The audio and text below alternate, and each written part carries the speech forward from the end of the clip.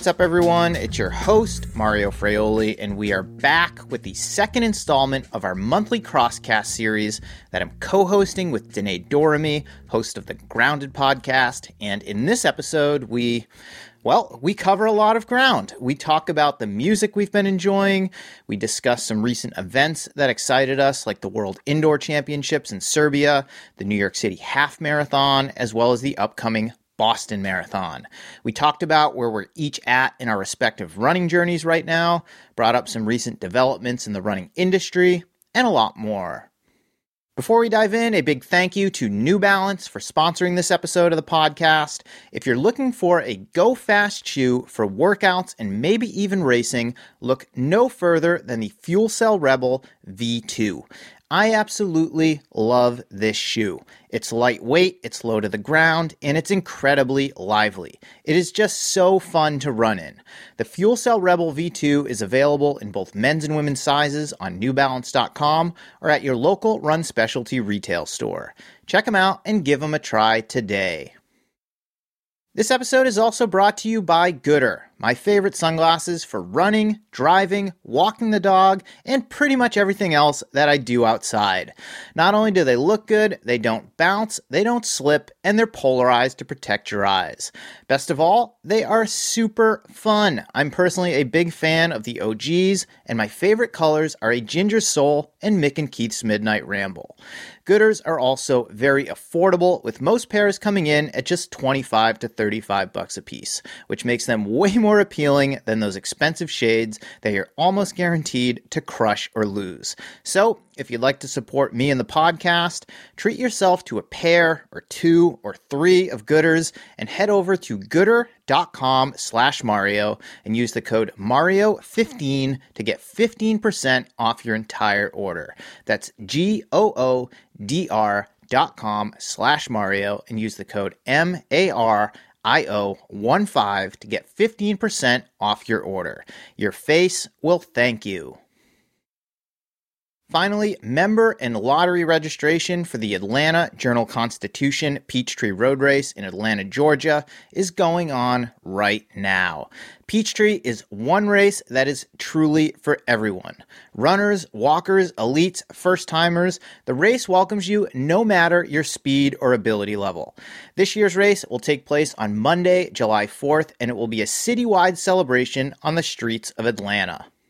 Atlanta Track Club members will receive guaranteed and lowest price entry. You can join the ATC today, even if you don't live in Atlanta, and then just sign up for the Peachtree and you will be guaranteed to get in.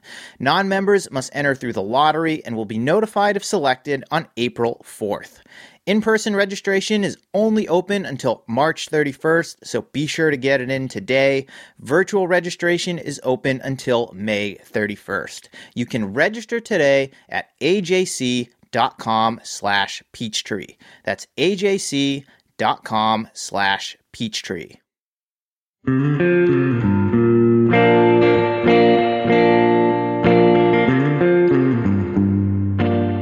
Okay, that's it for the introduction. Please enjoy this second installment of our monthly Crosscast series called Common Ground. This is me and Danae Doramy.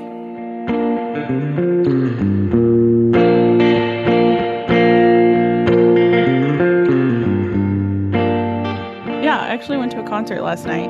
We kind of made a spontaneous decision on what I call a school night, like a Wednesday. Yeah, we call it the same thing. To go to a concert in Santa Fe, which is like an hour north of Albuquerque. We decided to go about 2 hours before, so it was a very spontaneous decision. And it was a free concert for kind of this indie folk, like singer-songwriter that I enjoy listening to. Her name is Danielle Durack, and she is very new. I think she's out of Phoenix, Arizona. Mm-hmm. She's a pretty small act, but I found her through just some other like women musicians that I listen to, that singer-songwriter aesthetic. And so we saw that she was performing at this tiny little hotel lobby in Santa Fe for free last night. And it was this very like, woo, I'm still in my 20s. I'm just going to ignore all the work I have to do and go to a concert that's an hour away right now. after dinner. So we stayed in Santa Fe pretty late, and it was just kind of a random nice night out to do something fun. And it was lovely. We got to meet her. We had a drink with her. We bought her record. She signed it for us. She signed a vinyl for us. So it was very worth it. That's amazing. Yeah, that's a totally worthwhile trip. But you didn't even know she was playing until like 2 hours before the show? No. Yeah, Reed, my partner, he is very just into the music scene in Albuquerque and kind of trying to break into like booking music and working in gigs and stuff and doing like management work. And so we keep an eye on a lot of local concerts. We go to a ton of concerts in Albuquerque, like a ton of local shows here. We kind of keep up with local bands, but we also, of course, like are always traveling to see music. Music and races. Those are like our vacation thing. Music and road races. But he saw a notice, an email like, hey, Danielle Durack is playing in Santa Fe at this little hotel. And so we were like, why not? Oh, that's amazing. I'm jealous. Christine and I, pre-pandemic, would go to probably, I'd say 6 to 8 shows a year, maybe on average, which I think is a lot. I know people who go to more than that, but we haven't been to one since before the pandemic. But we're at a point now where we'd be comfortable certainly going to an outdoor show, and there will be some of those here in the coming months, but indoor shows as well. And the one I'm most excited about is we bought these tickets actually 2 years ago. We're going to see the Lumineers at the Chase Center in August in San Francisco. And it's going to be worth the wait. I know it will be worth the wait. So we bought these tickets in 2020. We were supposed to go see them. And since then, they released 3. They released Brightside.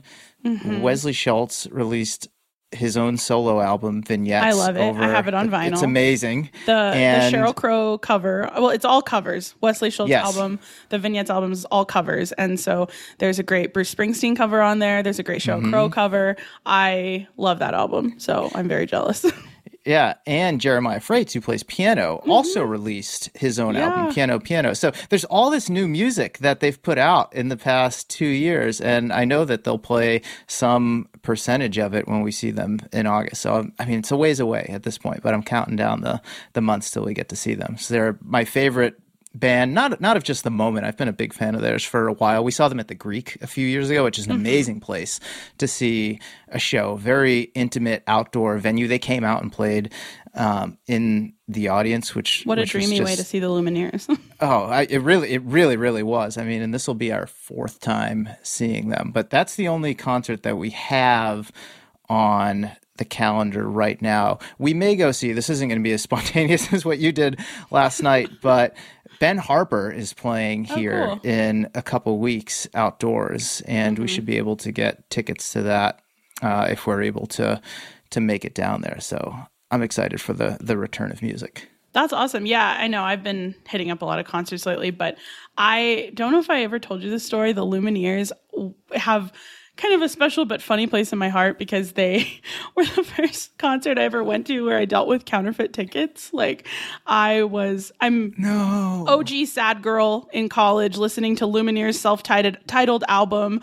It was like 2013. I was so excited about their music, and my roommate and I love them. So we went to New York City to try to catch a show they were doing at the Bowery Ballroom, I think. I can't remember where it was, but it was a major New York venue. And we showed up, and back in 2013, people still sold actual physical tickets. It wasn't like a Ticketmaster app on my phone. I mean, I think I maybe had an iPhone, barely, might have been my first one at that point. So these were not virtual tickets. And we bought some pretty expensive tickets from a guy outside, and they were rip-off. They were fakes. And so we were so bummed. And that was kind of a life lesson for me to not, maybe trust that so much. I've obviously dealt with, buying tickets outside of sporting events with my dad before, more spontaneously, from sellers outside the venue, but I hadn't done it with a concert, and I totally got scammed. But it was to try to see the Lumineers' self-titled album, so I did get to see them later on at Madison Square Garden after the Cleopatra album. But yeah, sad times for me. Bummer. Lesson learned, though. I'm just envisioning it. I've never bought tickets outside of a venue, but I've been to plenty of sporting events, like Red Sox games in Boston outside Fenway Park, and you just walk around, people like tickets, need tickets. And yeah, I've just always, it's always just given me like a weird feeling where I'm like, I would never buy tickets from these people, I will never do it again. It was we were so embarrassed. We didn't want to tell anybody. We had told like our friends we were going to that concert. So we kind of just sulked our way back to New Haven on the train, got some takeout, and like locked ourselves in our room. So we were like, everyone thinks we're at this concert, so we just have to stay here, stay cool. But yeah, it was like, it was such a sad thing. It was raining. Like we were walking. We didn't have money for like an Uber. Actually, I don't even think Uber was around. So yeah, just funny concert story. But well, now everyone listening to episode 2 of Common Ground knows that you bought counterfeit tickets and were shut out of the Lumineers show in 2013. So never again. There you go. Do you remember what you paid for the tickets? I'm just curious. It was like, I think the original price to actually get into the show, like if you didn't buy them right before, because it had sold out, I think, was a couple hundred, and I think we paid like $100 each. So it was a good chunk of change for the two of us who were college students. But yeah, it was a bummer. But I would never do that now. I was like 19 when I did that. So, right. You live, you learn, I guess. Where should we kick things off here this week? Well, I guess we did just kick things off by talking about music, but should we dive right into some recent running news that has excited us? Sure, yeah. We can jump in. What have you been up to? I guess a lot of things have happened since we last talked. Yeah, a lot of things have happened since we last talked. This past weekend, the New York City Half Marathon happened, which we could talk about, and then also the World Indoor Championships in Serbia took place. So why don't we kick things off with World Indoors? I did not watch any of it live. Fortunately, a bunch of the replays are up on YouTube, so I spent quite a bit of time rewatching many of those races. The most exciting one for me, I led off my newsletter with it this week, was Ajay Wilson's 800-meter gold medal. I love her. I just thought she was due for a gold medal. Totally. She has other global medals. She's been competing on this stage for the past 10 years, which is crazy enough in itself because she's only 27 years old, 9 years, I guess. I know. I guess she started running as a teenager professionally. But she just ran a tactically brilliant race and a very unconventional Ajay Wilson race. I always expect her to go to the front. She usually does, and she didn't do it in this race. Not until the last 200 meters. No, she put herself in the lead with 200 to go, and she stayed there. But it was interesting to watch it play out because they went out in 59 seconds, which is not crazy fast for women of that caliber. They came back in about the same amount of time, but she just sat patiently on the rail. She was never really boxed in at any point. She didn't really look pressed at all. And then coming in, yeah, she looked very relaxed. And then coming into that last lap, you could almost just see it. She decided, this is where I make my move. She passed like 3 people immediately, and then she kicked that thing in. Like you could tell she just knew authority. It was her race. Yes, exactly. Yep. And she was already running confidently up to that point. But once she took the lead and turned on the accelerator, she just looked so good and didn't even take a peek over her shoulder. And it was almost like she knew when she made the move, like, nobody's catching me. Like, it's just not happening today. And no one did. No one was even close. I mean, she won that race very, very comfortably when you look at the final time. So that was the highlight of indoors for me, and that is my American bias definitely showing through.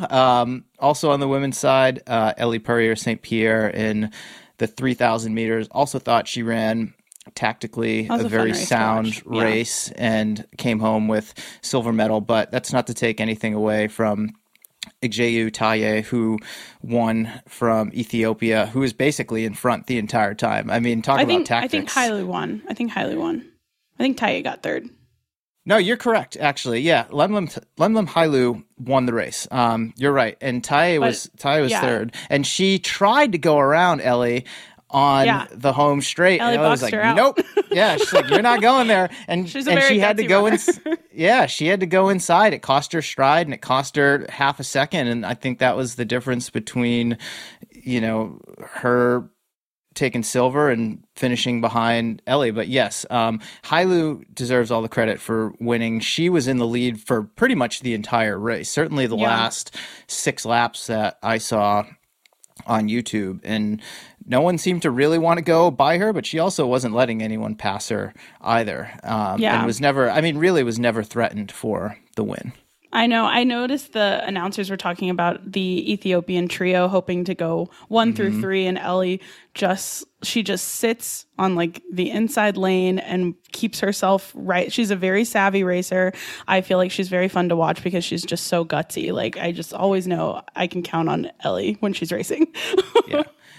And I think she was running that race. I can't speak for her, but I'm going to try to get into her head right now. But I mean, she really wanted to be in the 1500 meters, and she didn't make that team. So she had to go and make it in the 3000. And I know that just left a chip on her shoulder. I saw some of her comments after U.S. indoors. I don't think she would have been very happy to go home without a medal. Yeah. And the way that she was racing, she was just marking whoever was in the front. It was Hailu for most of the race. And she was like, whatever moves get made, I'm covering it. I'm going to be right there, but I'm not going to be the aggressor. And I thought that played out pretty well for her when all was said and done. I mean, if she had taken a risk, could she have gotten gold? Maybe, but she also could have blown up and not ended up on the medal stand. Yeah, so great race for Ellie Parier St. Pierre, her first global medal. Yeah, very exciting. And also we have a new world record in the men's 1500 meter, which I found very exciting to watch. Incredibly fast race. I felt like they were flying. Did you get a chance to watch that? They were flying. I have not actually watched the race. I've only read articles about it. I mean, all the headlines were Jakob lost. And it's like, well, how about Samuel Tafara won? And I mean, credit should go to him just for running, an incredibly smart race. And I mean, he passed him with 50 meters to go from what I'm reading. And I mean, he's run 3:29, I think, for 1500 meters. I think he's the reigning world champion. Everyone's like upset. And I understand, like when the Olympic gold medalist loses, like that is an upset, but it's not like a nobody, beat him. So hats off to Samuel Tefera winning the men's 1500 meters. Jakob Ingebrigtsen was second. I did read that he tested positive for COVID after the race, and I think I saw that headline. Yeah, why he didn't feel well, but I haven't watched it yet. Did you catch it? No, I just caught some highlights on YouTube actually, where I was just kind of flipping through some of the men's races. I caught a couple of the women's races live, and then caught up on the rest on YouTube. I need to watch that one in particular. I mean, I read the play-by-play. It sounds like Tefera passed him, 50 meters to go. Jakob had no response, and that's how it goes sometimes. The other part about the men's 1500 that I found interesting, because I did just watch this before we started recording. Josh Kerr, who runs for the Brooks Beasts and represents Great Britain, Olympic medalist in his own right, was asked why he didn't run the World Championships. And he basically said, he doesn't need a minor medal to his collection. And it wasn't worth it for him to travel all the way to Serbia. And I'm like, right. I get it. In the hierarchy of global championships, you've got the Olympics, you've got the outdoor world championships, and the indoor world championships isn't prioritized by many athletes as it is, outdoors, which this summer will take place in Eugene, Oregon. But you had the Olympic gold medalist and the reigning world champion in that race. It was no slouch field. I mean, it was not going to be a hand me medal to Josh Kerr by any stretch. And I think he would have made the race a lot more interesting. So I just found his commentary about that to be a little bit of a head scratcher. Yeah. So anyway, anything else from the World Indoor Championships? No, I am just very excited about Ajay Wilson. That was really my highlight too. Also showing my bias, but I love the 800 meters. That's what my dad ran. So I just feel like I have more insight into that race, and She's so calm and collected. I love watching her run. I read a piece by Aaron Strout about Ajay Wilson sometime last year that was talking about how she is so calm and collected that she often consoles her coach after her own races because her coach is more stressed out than her. More nervous than she and is. That she's basically like an unshakable athlete. And I have just a lot of respect for her and her work ethic. At 27 years old. But again, she's someone who has been professional for at least 9, going on 10 years now. I think she signed her first pro contract at 17 or 18 years old, right after she finished high school. So she's been at it for a while. Yeah. And just great to see her get her first gold global medal. Before we move on, to show my American bias one more time, and to stick with the 800 meters, Bryce Hoppel in the men's race comes home with a bronze. 146.51. Almost forgot. Hats off to Spain's Mariana Garcia, who has just been having a phenomenal season and ran a tactically brilliant race. And basically was, for all intents and purposes, was like out of it with a lap to go, and then just closed like a madman. And he won it in 146.2. Behind him was Kenyan Noah Kibet, who's only 17 years old, who I'm really excited to follow his career. I hope that he has a long one, because watching him run, I mean, he's a great 800-meter runner, just won silver in the 800 at Worlds. But I'm looking at him, 17. I'm like, at 17, I'm like, this dude is going to be an incredible 1,500-meter runner someday. That's just me watching him move. But he has the gas for it, you just look at him and you're like, okay, you're a good 800-meter runner, but you take those skills up to the 1,500 meters. If you've got the strength to go with it, I mean, he could be dangerous in that event. But Bryce Hoppel, bronze medal, 146.51. He was in it the entire time. He was. He clawed his way to third. Yeah, he definitely clawed his way to third, but he was rewarded for his efforts, and he brings home a global medal. And regardless of what Josh Kerr says, I am not going to diminish a global medal, whether it's indoors, outdoors, doesn't matter. He was there, he performed well, and he is rewarded as a global medalist. That's awesome. Yeah, that was a really fun one to watch. New York City Half was the other big event this past weekend. New York Roadrunner race since, if to full scale, I read, since the pandemic. So that is correct. Since the onset of the pandemic. So that's a really exciting thing for the city, and I think for a lot of professionals out there too. Yeah, 100%. And on the professional side, both fields were absolutely stacked. Very much as so. Competitive as they've ever been. A number of athletes who were racing in New York this past weekend, at least this past weekend as of this conversation, are prepping for Boston Marathon. There are a number of folks in both fields who were focusing on this race. I think the winners of both races for sure, and a couple others as well. And I think the fact that London Marathon is not happening until fall really created this opportunity for a lot of athletes to go to New York and just run a competitive spring half marathon, since, there's just less racing options, I guess, early on this year versus years past. And they got an incredible day. It was like 50 degrees at the start, very minimal wind. I didn't look at the weather. Yeah, that sounds amazing. That's perfect conditions for half.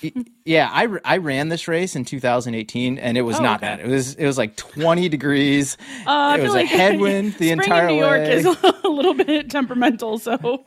Yeah, it was freezing cold, but they got a really, really nice March day, and the times reflected that. I mean, it's not just because the conditions were perfect. The competition was really strong as well. And I've always been a big believer that strong competition is what's going to bring out fast times, because this is not known as a fast course. But for the course, both men and women ran very, very fast. I mean, Ronix Kipruto, who is one of the best road racers in the world, 10K world record holder, on the road, just a dangerous man on the roads. Half marathon is on the longer end of the spectrum for him, but he won the race in 1 hour, 30 seconds. He was 7 seconds up on Edward Chesrick, also running on the longer end of his range. Really, really solid result for King Ches. On the women's side, There's I a mean, new course record. It was. Yeah, I I did mean, watch the finish. I didn't get to watch it live, but I had to watch the finish because I was like, this was a very close race for a half marathon. yeah, no, I mean that's what it was. It was a foot race to the finish. I mean, you had Senberi Teferi from Ethiopia, 107.35, held off Irene Cheptai, 107.37. I mean, they were just battling in Central Park all the way to the finish line, right to the end. They broke Molly Huddle's course record. Yeah, and I mean, Molly Huddle, great cross-country runner, road racer in her own right. I can't remember what year she did that or what the competition was like, but I mean, that was a stout record, and they took it down. So great racing on the women's side as well. Some strong American performances in the top 10. A lot of people talked about how Sarah Hall just had a tough day. They'll mention Steph Bruce in 10th, who I thought had a really, really solid day. Lindsay Flanagan has not gotten a lot of cred for finishing 5th. I mean, for her to run 109.50 on that course, as I understand it, she's going to be running the Paris Marathon, which is coming up. So that was her last prep race for Paris. She's one of the, I would call her underrated, unheralded American distance runners. I had her on my podcast maybe 2 years ago at this point. She has an awesome story. And I mean, that was just a phenomenal race for her to run 109.50 on that course. She's clearly very, very fit. And I think she's more of a marathoner than she is a half marathoner. So I'm excited to see what she can do at Paris here soon. That's exciting. Yeah, for sure. That's an exciting field. I'm excited for Boston and to see what happens there with the women's race. That's all I've got on the racing front that I've been paying super close attention to. There's always a lot happening around the world, but it's tough to keep tabs on all of it. Anything else jump out to you that you wanted to bring up into discussion? No, I think we pretty much covered it. I'm always excited about indoors. That's kind of my favorite season personally. So I'm with you, like respect indoor season in terms of competition and meets. So yeah, I'm just looking forward to watching the Boston Marathon. That's kind of what's on my radar moving forward.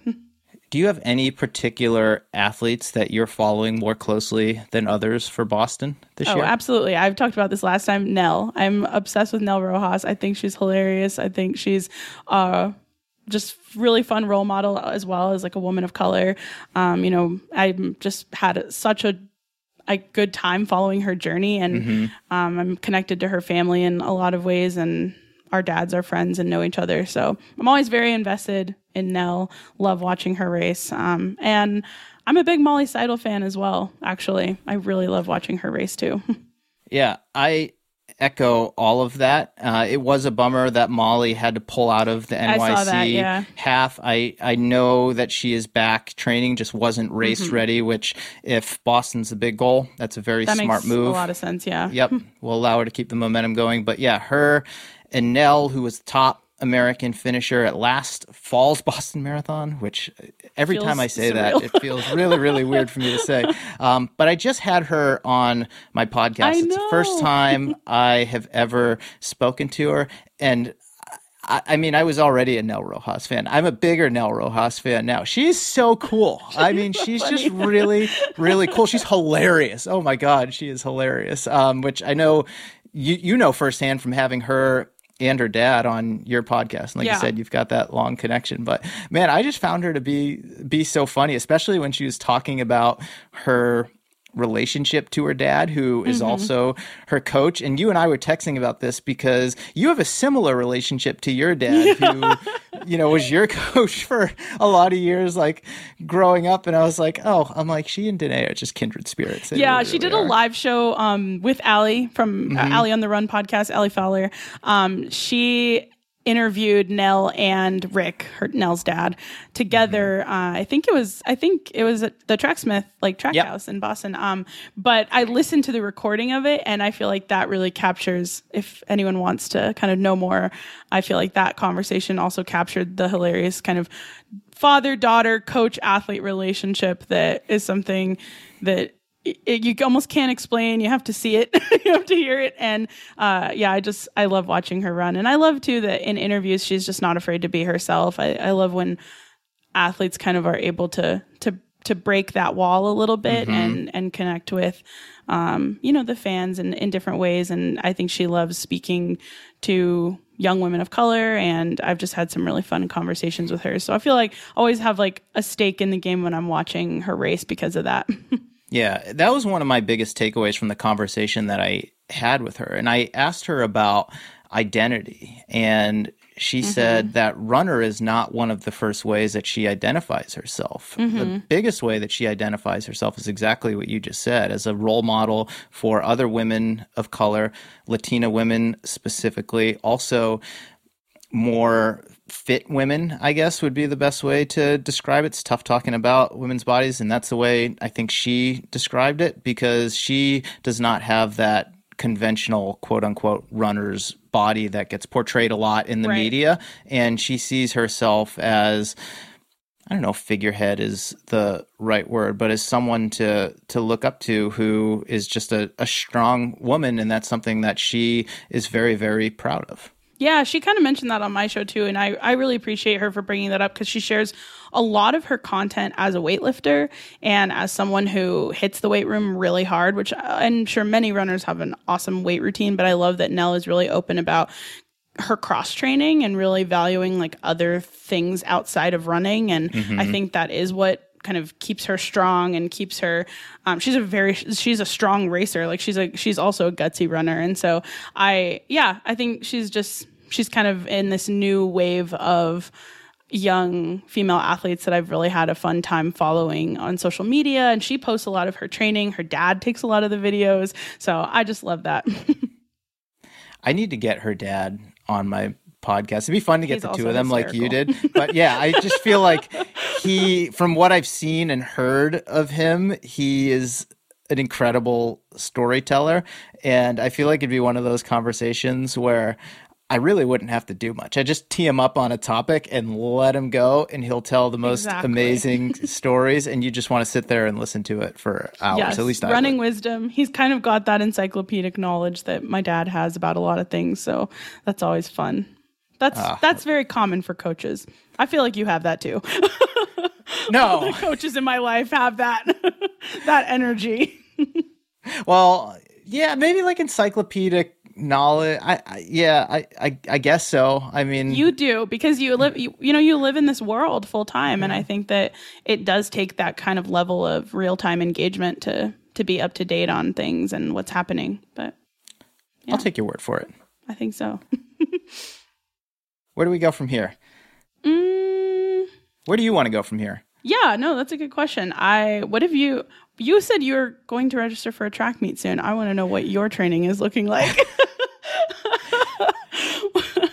Well, you were just mentioning before we hit record on this podcast how your dad is going to be at Stanford this Friday to catch the distance action. Yes. Down there on the track. And I was like, oh, that's actually a good reminder for me, because I have until tomorrow, as of this conversation, to register for another meet that is taking place in the Bay Area at the same time. And it's called the Mike Finelli Track Classic. I actually had Mike Finelli on my podcast a few years ago. So if you haven't listened to that, check it out. Talk about like encyclopedic knowledge of running and track history. I mean, he is probably the top living historian of the sport. But he has a track meet named after him in San Francisco. It used to be called the San Francisco State Distance Carnival. And that Stanford meet is very exclusive. It is hard to get into. The 5,000, 10,000 in particular are annually the deepest, fastest 5 and 10,000 meter races that happen in this country. 1,500 meters, which typically take place on Saturday, are also fast. So San Francisco State, I'm assuming years ago, had this great idea to host an accompanying meet where people who couldn't get into Stanford could go and still run really fast times. And they have 5,000s, they have 10,000s. Year in and year out, they're very, very fast. But I mean, they also are much more inclusive. The qualifying standards aren't quite as strict as Stanford. So the men's 1,500 meter qualifying standard is 4:10. And I ran 4:14 at the end of January at one of the Cal open meets, and I have been looking for another opportunity to get back on the track, and I have till entries close tomorrow night to throw my name in the hat for the Mike Finelli Track Classic. And if they accept me, I will be racing 1,500 meters against a field that is, let's just say, half my age, and then some. And I'm hoping that I get put in the appropriate heat and have the opportunity to try and Not earlier in the day. 410. Should I send my dad there first? He might be able to go there first because all the Stanford races take place after 5 p.m. And all they say on the website for the Finelli meet right now is that once all the entries are in, they'll release the schedule, but the track events on Friday will take place between 10 a.m. and 5 p.m. So he could go watch track all day if he wants to. I'll have to just touch base with your dad and say, hey, Doug, I need a coach at the track to yell my splits, to tell me that I need to get off the rail. Whether you need them or not, he will be taking your splits if he's there. In real time, he could be there yelling. I'll get him a coach's pass or whatever. He could be there on the track yelling splits for me in the 1,500 meters. So I've hopefully got that coming up here on April 1st. Not to go off on too much of a tangent, it's somewhat related, but the U.S. Masters Indoor Championships also took place this past weekend in New York at the Armory. So this is 40 plus. And I could only look at the results. I didn't watch any of the meet live, even though it was streaming somewhere, I think on Runner Space maybe. But I was looking at the results because I would love to run in that meet next year. So I was eyeing the men's mile 40 to 44, and it was really fast. I mean, it was 4:21 won the mile, and there was another guy 4:23 and a couple more under 4:30, and I think 4:32 was fifth. And my 1,500 I ran at the end of January was the equivalent of a 4:32. I'm I could be competitive in that meet next year. Yeah, I was going to say, it sounds like that's in your range right now. Yeah, and it's kind of silly how much that's exciting me at this point of my life, having been at it for 25 years or so. But as I tell my athletes, whatever gets you excited. And for me right now, racing in the Masters ranks as a 40-plus-year-old, starting 2 months from this conversation, is really exciting me. So I think that's exciting. I feel like it's a little bit of a second wind at track. It kind of is. Yeah. I don't know. It is kind of a bit of a fresh start because at least at the national level, you're only racing against other 40-year-olds. And if the meet is deep enough, they break it down by 5-year age group. So then it's 40 to 44, 45 to 49, 50 to 54, 55 to 59. So I don't know. It just feels a lot more level than it does for me right now as someone who is 39 on the brink of 40. And like I said, I go to these meets and I'm racing against 19-year-old kids who just sit on the old man for 3 laps and blow my doors off with 200 to go, which is exactly what happened at Berkeley at the end of January. I'm not bitter about it, I swear. But yeah, it is. It's kind of a fresh start. So I get it now. I mean, I've coached Masters runners for quite a few years now. And now that I'm going to become a Masters runner myself, I'm really kind of pleasantly mystified by how it's reinvigorated my competitive fire to get back on the track. I love it. I think that's amazing. And I also think it's really badass, at least, that that you're there racing people of all ages. That is a privilege and a cool thing. And I don't know. Yeah, I think you're going to do great once you get into the Masters. Well, thank you. And to wrap this part of the conversation up, if you're listening to this, wherever you live, now that we are getting into spring, summer is around the corner, go online and look to see if there are local open track and field meets in your area, wherever you live.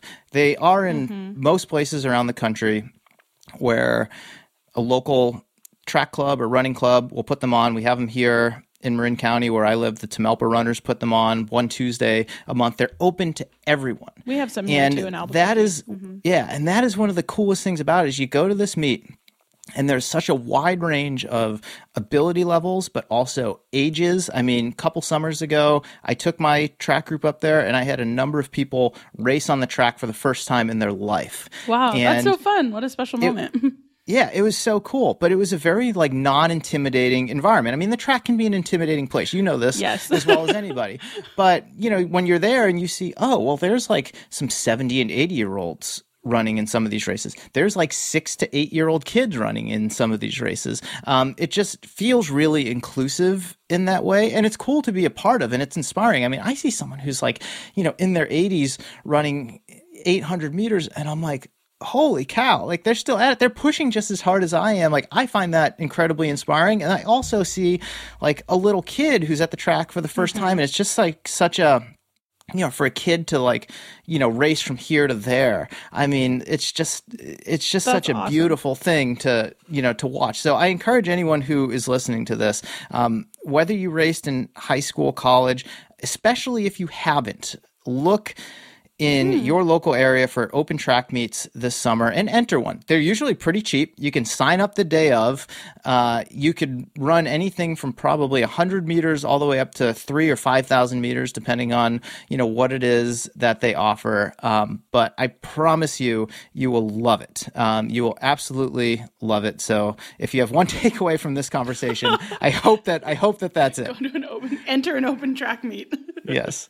I've actually never done that, so I appreciate that call out right now. I have not raced on a track since high school.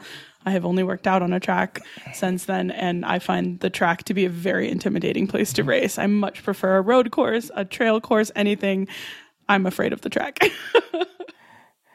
Catch me up on where you're at right now. We haven't talked about your running or the state of your, let's just call it foot health in a couple weeks. I know that you are planning to run the New York City Marathon later this year. Yeah. Where are you at right now?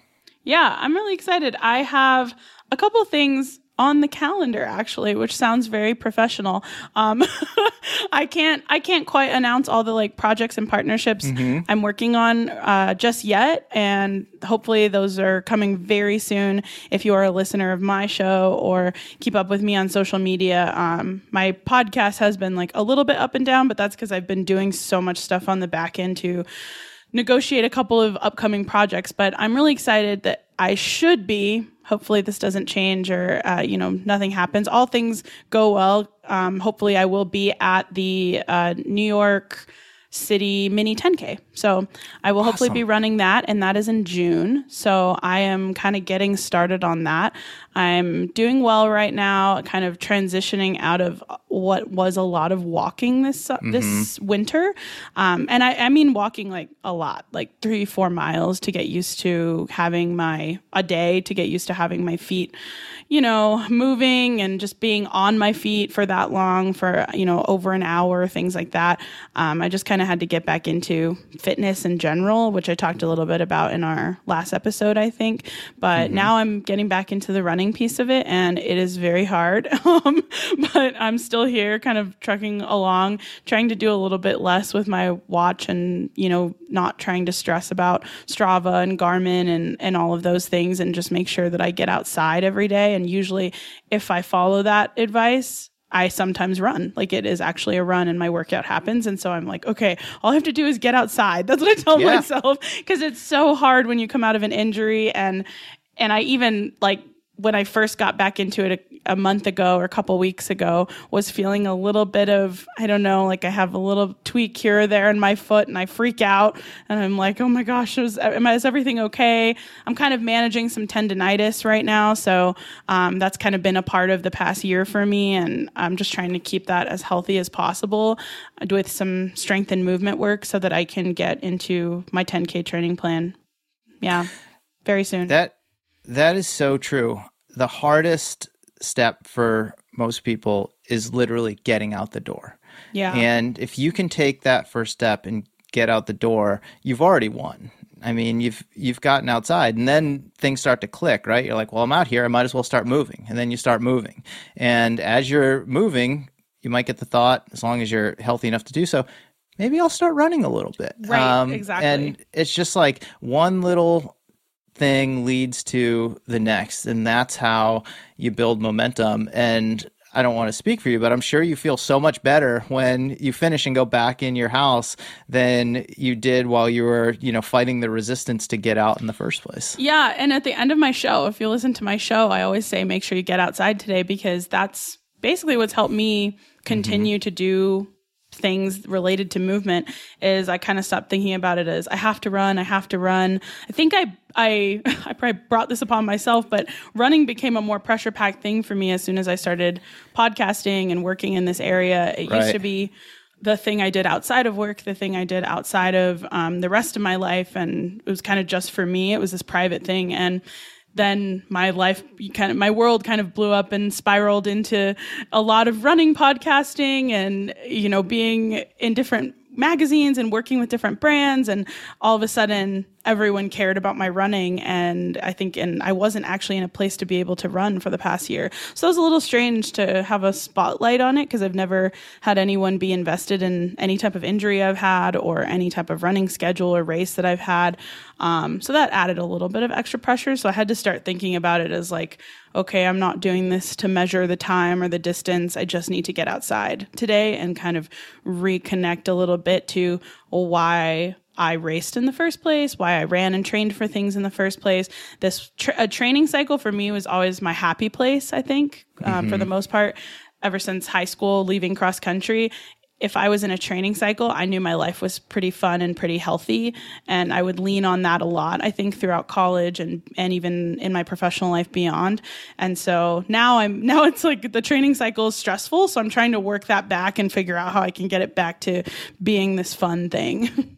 Yeah, we talked a bit about that on the last episode of Common Ground, how you were trying to navigate that kind of, murky space between this being something that you do for you, but it's also very much tied into a lot of the work that you're doing through your podcast, but also all of these other amazing opportunities that, that have come your way. So I'm glad to hear that you're seemingly in a better place with it than you were just a month ago. So yeah, it's helpful to progress. have a race on the calendar too. Yeah. And like, I also may run the Boulder 10K, but as more of a walk, run, casual. I haven't decided yet. It's a couple weeks before the New York Mini 10K, but I'm going to focus on that race for now. But it's just nice to officially kind of be like, okay, I'm going to be doing something in the future to look to, and I'm going to treat it as a personal training cycle that is for me and kind of nobody else, because I think I need that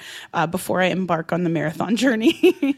Yeah, and that selfishness is totally okay and necessary, I think, in a lot of ways, especially given what you do. Have you ever run that 10K loop at Central Park? I have not, but I have run 2 half marathons in Central Park, and they were both pretty brutal. Were they double loops of the park, essentially? Yeah, basically. That is brutal. It was brutal. I've run 2 there. I don't mind hills, so I think, I don't know, I've just never been afraid of hills. I think there's a lot of trails in New Mexico here that are extremely hilly, and we live at altitude, and so there's a lot of different terrain here, and I've always really enjoyed like very technical courses. And so I think that's why I thrived running in New York. But by the time I did it the second time around, I was like, okay, I should probably stop running half marathons in New York, because I am not getting good times out of these. I need to pick some flatter courses. But I'm excited. I've not run like the 10K distance in New York. That race is put on by New York Road Runners. So I'm excited about it. Yeah, I was joking with one of my athletes last week that there are no flat races in New York. Like, you don't go to New York to run fast unless you're going to the Armory to run indoors. That's about the only place that you can run fast in New York. But whether you're running that 10K loop in Central Park, the aforementioned New York City Half Marathon, certainly the New York City Marathon, which is one of the more challenging marathon courses. Come on, you knew this, Danae. You knew that it was tough and hilly. That's and then I was like, and then my fun tune-up race will be the Boulder, which is super high elevation and also extremely hilly, but I've run that a million times. So yeah, that's more of a family vacation. My family will be there running, so I'm kind of doing it. I'm either going to be spectating or doing it very casually. That way I can just participate. Cool. Yeah, it's fun to just like participate in a race weekend, especially if you can take part in the event. I mean, even if you're not racing it, like you said, run, walking, or even just being there to support your family is and my pretty sister, cool my sister's running more now too, so I'm really excited about that. I don't know if I told you this, but she took a running class at Stanford this past quarter. Did I tell you that?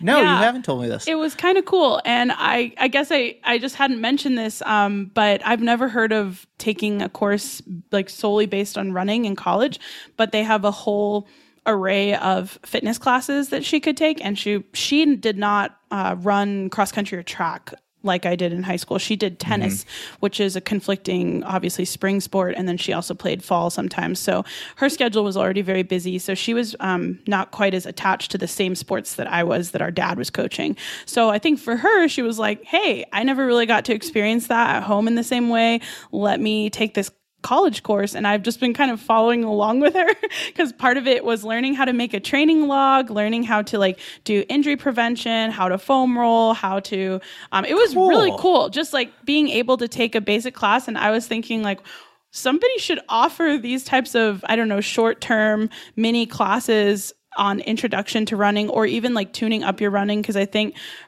I don't know, I fall into the routine of just knowing what I've been doing for so long that I haven't thought to do things in new ways. I haven't seen how other people do things, or for instance, like log their running. Like for her, it was really important to like, I think they did it by writing and would write about what they were doing handwritten. So, it was just kind of cool to hear that she was getting a chance to learn all of that in an environment that was a little more, I think, safe and non-judgmental, but, but as a part of their work, I think it was more of a participation grade. They had to run this course called The Dish, and it's oh, I know The Dish.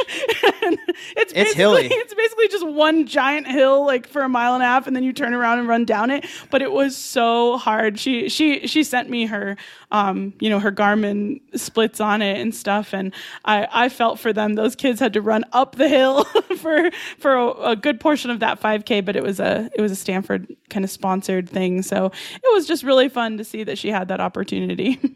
That's cool. So this is a course that she got credit for as well. This was an academic course for her. So they did a lot of stuff too around just calculating your heart rate and doing, it was kind of functioned like a health course, but it was very running specific.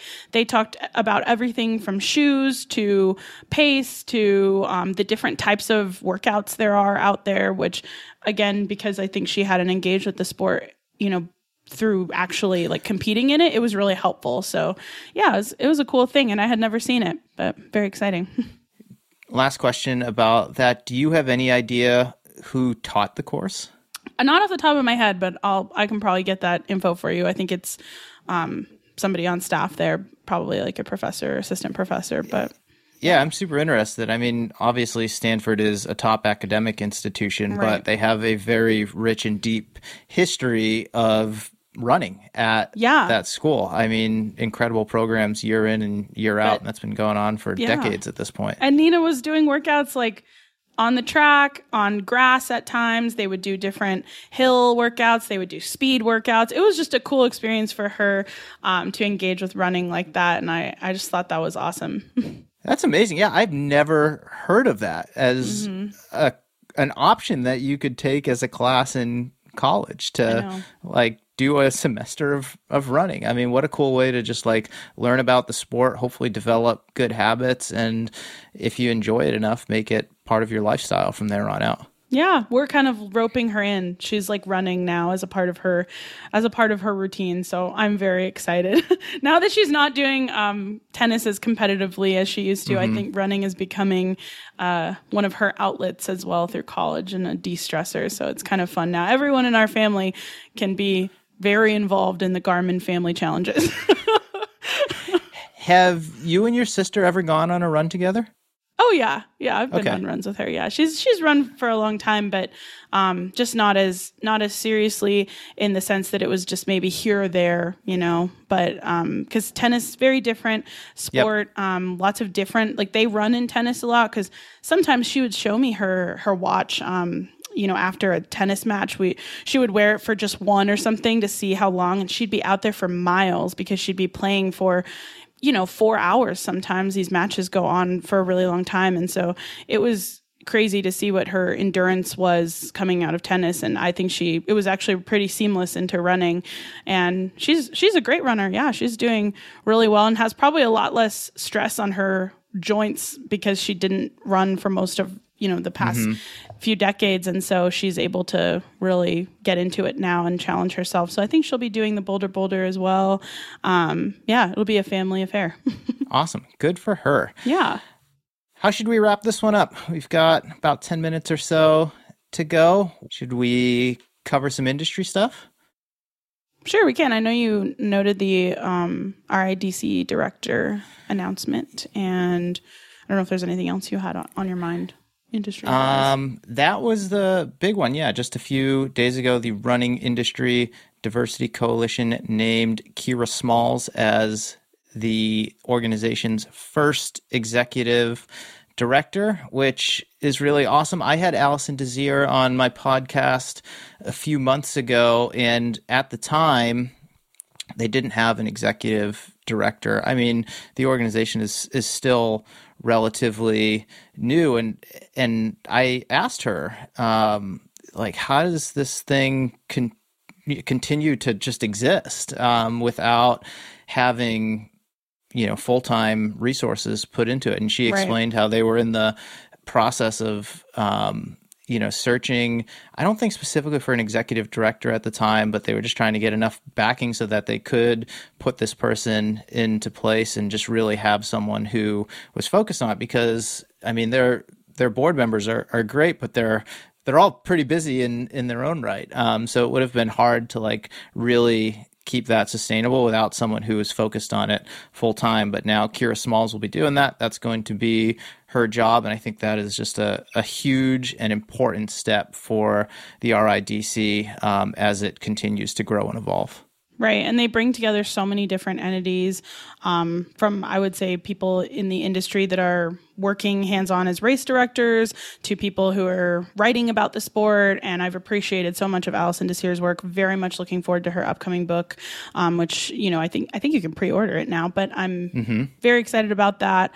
And yeah, one other thing actually industry wise I've been thinking about lately, this is sort of related, but not directly related to RIDC, is that I just got a copy of the most recent issue of Trail Runner magazine in the mail the other day. And I was very excited to see just so many amazing pieces in there. And I think for me, I'm somebody who follows a lot of different magazine outlets, and I love reading just things about running generally. And as a native runner, I would say there's been a lot of different commentary, criticism, you could say, around Trail Runner magazine specifically. But I just noticed that there was just a real concerted effort to have so many runners of color in the most recent issue. There's a great feature in there on Carolyn Sue, who runs Diverse We Run, who's been on my show, been on your show, and just some folks who are involved in the RIDC, which we were just talking about. I think there's a little highlight in there with Allison in this issue. And there's a couple of awesome articles about the Land Back movement and running to renew and some Native organizations. So it was actually a really cool experience as a Native runner to flip through the issue and see so many relevant pieces there for me. I think that's really unusual for any running outlet. And so that's just something that's been on my mind. That's awesome. I will have to head to a bookstore and pick that up. So I have not read a physical copy of Trail Runner magazine in, probably at least a couple of years at this point. I love physical magazines. I worked in them for many, many years and put one out. I love print as well. It's just been so long. And I don't now... The only running magazine that I subscribe to is called Like the Wind. I'm not sure if you're familiar with it, but it's a quarterly magazine, so it comes out 4 times a year. It's kind of a coffee table magazine. It's really, really beautiful. Perfect binding, high quality paper stock, amazing storytelling, photography, and artwork. I've had Simon Freeman, who's the editor and founder, on my podcast early days. I think he was like one of the first maybe 10 episodes. One of my favorite conversations too. But I've been impressed with its evolution, but also just the breadth of stories that they've been telling over the past couple of years. And certainly with everything that has gone down over the last couple of years as it relates to racial justice, certainly in running, they have really shown a bright light on that. And what's also cool about that magazine is they're based in the UK, but they have global reach now, and they're telling stories from here in the US, but I'm also being exposed to things that are happening in Europe. Right, like worldwide, like the run crew scene, like things that are happening like in the Middle East in terms of advocacy, races, culture, and community that's being cultivated that I otherwise wouldn't be exposed to either. So shout out to Trail Runner. I'll definitely pick up the most recent issue of the magazine to check that out. On my end, I think Like the Wind's been doing a phenomenal job, and I think it's $15 an issue, but it's 4 times a year, so I think it's worth it, and you can spend some time with it. I mean, it's not something you'll flip through in a day. You'll want to spend a couple of weeks with it. It's mostly longer form stuff, but I'm glad to hear that about Trail Runner. I've seen it in Like the Wind. I haven't picked up many other physical publications, but hopefully there's more of that happening kind of, industry wide. And to bring this back to RIDC, I think they have been one of the major influences on that. Because as you said, like they're reaching media. They're also reaching shoe and apparel companies, race organizations, and just trying to... They offer workshops. They offer resource lists. You can go to their website and get, different pieces of information there, but they're always like hosting panels and just different opportunities to learn more about what's going on in the industry. Particularly, I would say in race directing, they're doing a lot of work in that area and just trying to diversify kind of what's happening and diversify the people that are at the helm of a lot of the running industry. Yeah, and hopefully that will only continue to accelerate now with Kira at the helm. I've never met her. I don't know a lot about her, but I definitely would like to have her on my podcast and have a conversation. I'm sure you're thinking the same thing. We haven't talked about it up until probably. this point. I'm sure she's going to make the rounds here over the coming weeks now that that's been announced. But hat tip RIDC. Congrats on bringing Kira on board and continuing to do the work that you're doing. Yeah. For sure. I am excited, and I love Allison Desir so much and the work that she's doing. I have so much respect for her as a leader in the industry, and I feel like anytime there's something that she is collaborating on, I know that there's a lot of thought being put into it. I've had the chance to work with her personally, so I think it makes me excited that she is behind so much of this initiative and the hiring of this new director. So yeah, I'm just really excited about the future. All right. We've got 1 month until the next episode of Common Ground comes out. So I think this will be a good place to wrap things up. Yeah. What are you most excited about in the next month? For me, personally, I think running-wise, personally, I'm excited to hopefully run 2 miles or more without stopping. Not that stopping is a bad thing, but like for me personally in my training, I'm excited to feel like I'm flying again a little bit, feel like I'm not, having to be winded to stop. So that's me personally. And then I think kind of professionally more on the podcast side. I'm really excited about a couple of new episodes I have, but I'm excited to dig into the Boston Marathon. Like I said, I just love marathons. It's like my favorite event to spectate. And yeah, I think I'm just excited to get into the spring, summer mode and look ahead more into running events.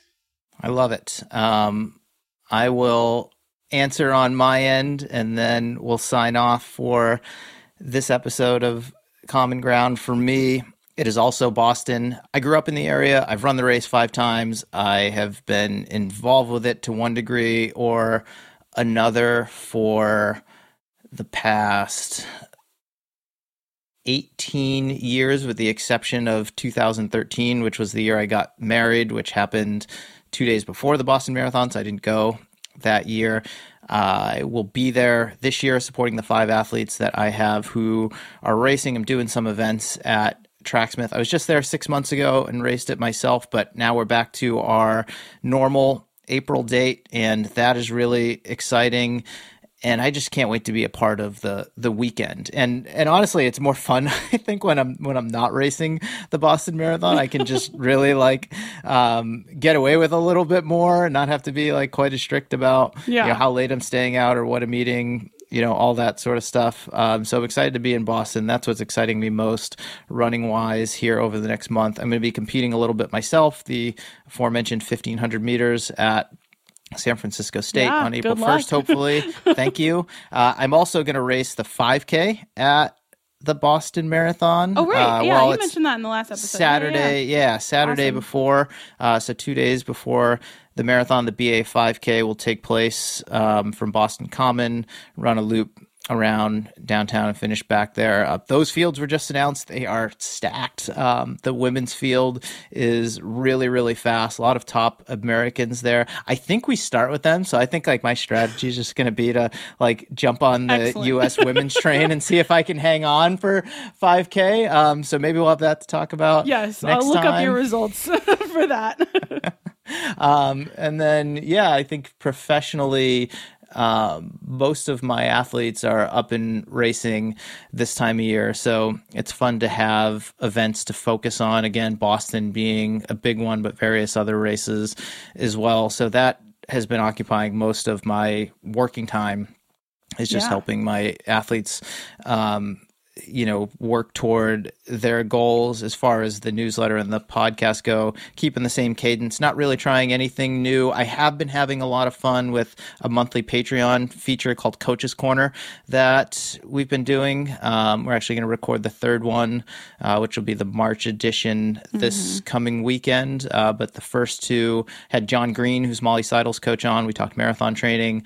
The second one had Pete McGill on, who is one of the top masters runners in American history, talking about training and racing as one gets older. And those are just super fun. We have a live audience that tunes into them, members of our Patreon community, and then we repost it afterward. Yeah. Those have been really, really well received because I just get to geek out about training stuff for an hour, which they're live, I love which I feel like is actually trying something new in your show. For me, it is. Yeah, that's actually true. You're I'm trying nothing new, nothing changes. Well, I mean, we've done 2 of them now, so now it doesn't feel new anymore. It's that's okay, cool, that's cool. Yeah, this is just what I do each month. So looking forward to continuing that here. And I think that's all I've got. Awesome. It's spring, it's summer. I feel like it's time to be outdoors for me already in New Mexico. I'm even though it's only spring, in New Mexico, it's about to feel like summer. So that's why I say that feels like one season to me, but I'm just excited to get outside and run. So hopefully if anyone has any questions for us, any of our listeners, that things that you want us to cover in future episodes or questions for me or Mario or both of us, we're happy to answer. Send it our way. Yeah, I think that's it. Yeah, you can hit us up on social media. I am at the AM Shakeout on Instagram and Twitter. And Danae, you are at Grounded Pod on Instagram and Twitter. Cool. Thanks everyone for tuning in. We will catch you next month.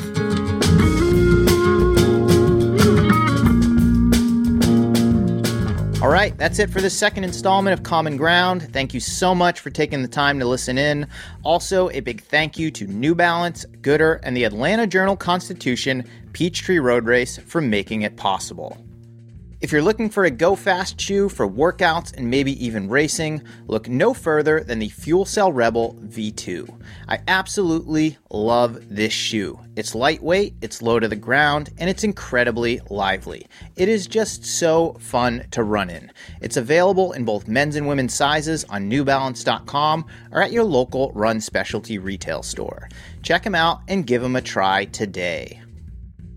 Goodr sunglasses are my favorite shades to run in, drive, walk the dog, and pretty much anything else that I do outside. They don't bounce, they won't slip, and they're polarized to protect your eyes. Best of all, they're super affordable, with most pairs coming in at just $25 to $35 a piece. If you'd like to support me and the podcast, treat yourself to a pair or two or maybe three of Goodrs and head over to goodr.com/Mario and use the code Mario15 to get 15% off your entire order. Member and lottery registration for the Atlanta Journal-Constitution Peachtree Road Race in Atlanta, Georgia is going on right now. The race returns to one day this year and will take place on Monday, July 4th. Atlanta Track Club members receive guaranteed entry and lowest price entry. Non-members must enter through the lottery and will be notified if selected on April 4th. In-person registration is only open until March 31st, so get yours in today. Virtual registration is open until May 31st. You can register today at ajc.com/Peachtree. Before we wrap up, I'd like to give a shout out, as always, to my man John Summerford of BearsRecords.com. He's produced every episode of the podcast and is the reason this show sounds as good as it does week in and week out. Also, thank you to Jeffrey Stern for the social media assistance and Chris Douglas for handling sponsorship sales and being my right-hand man.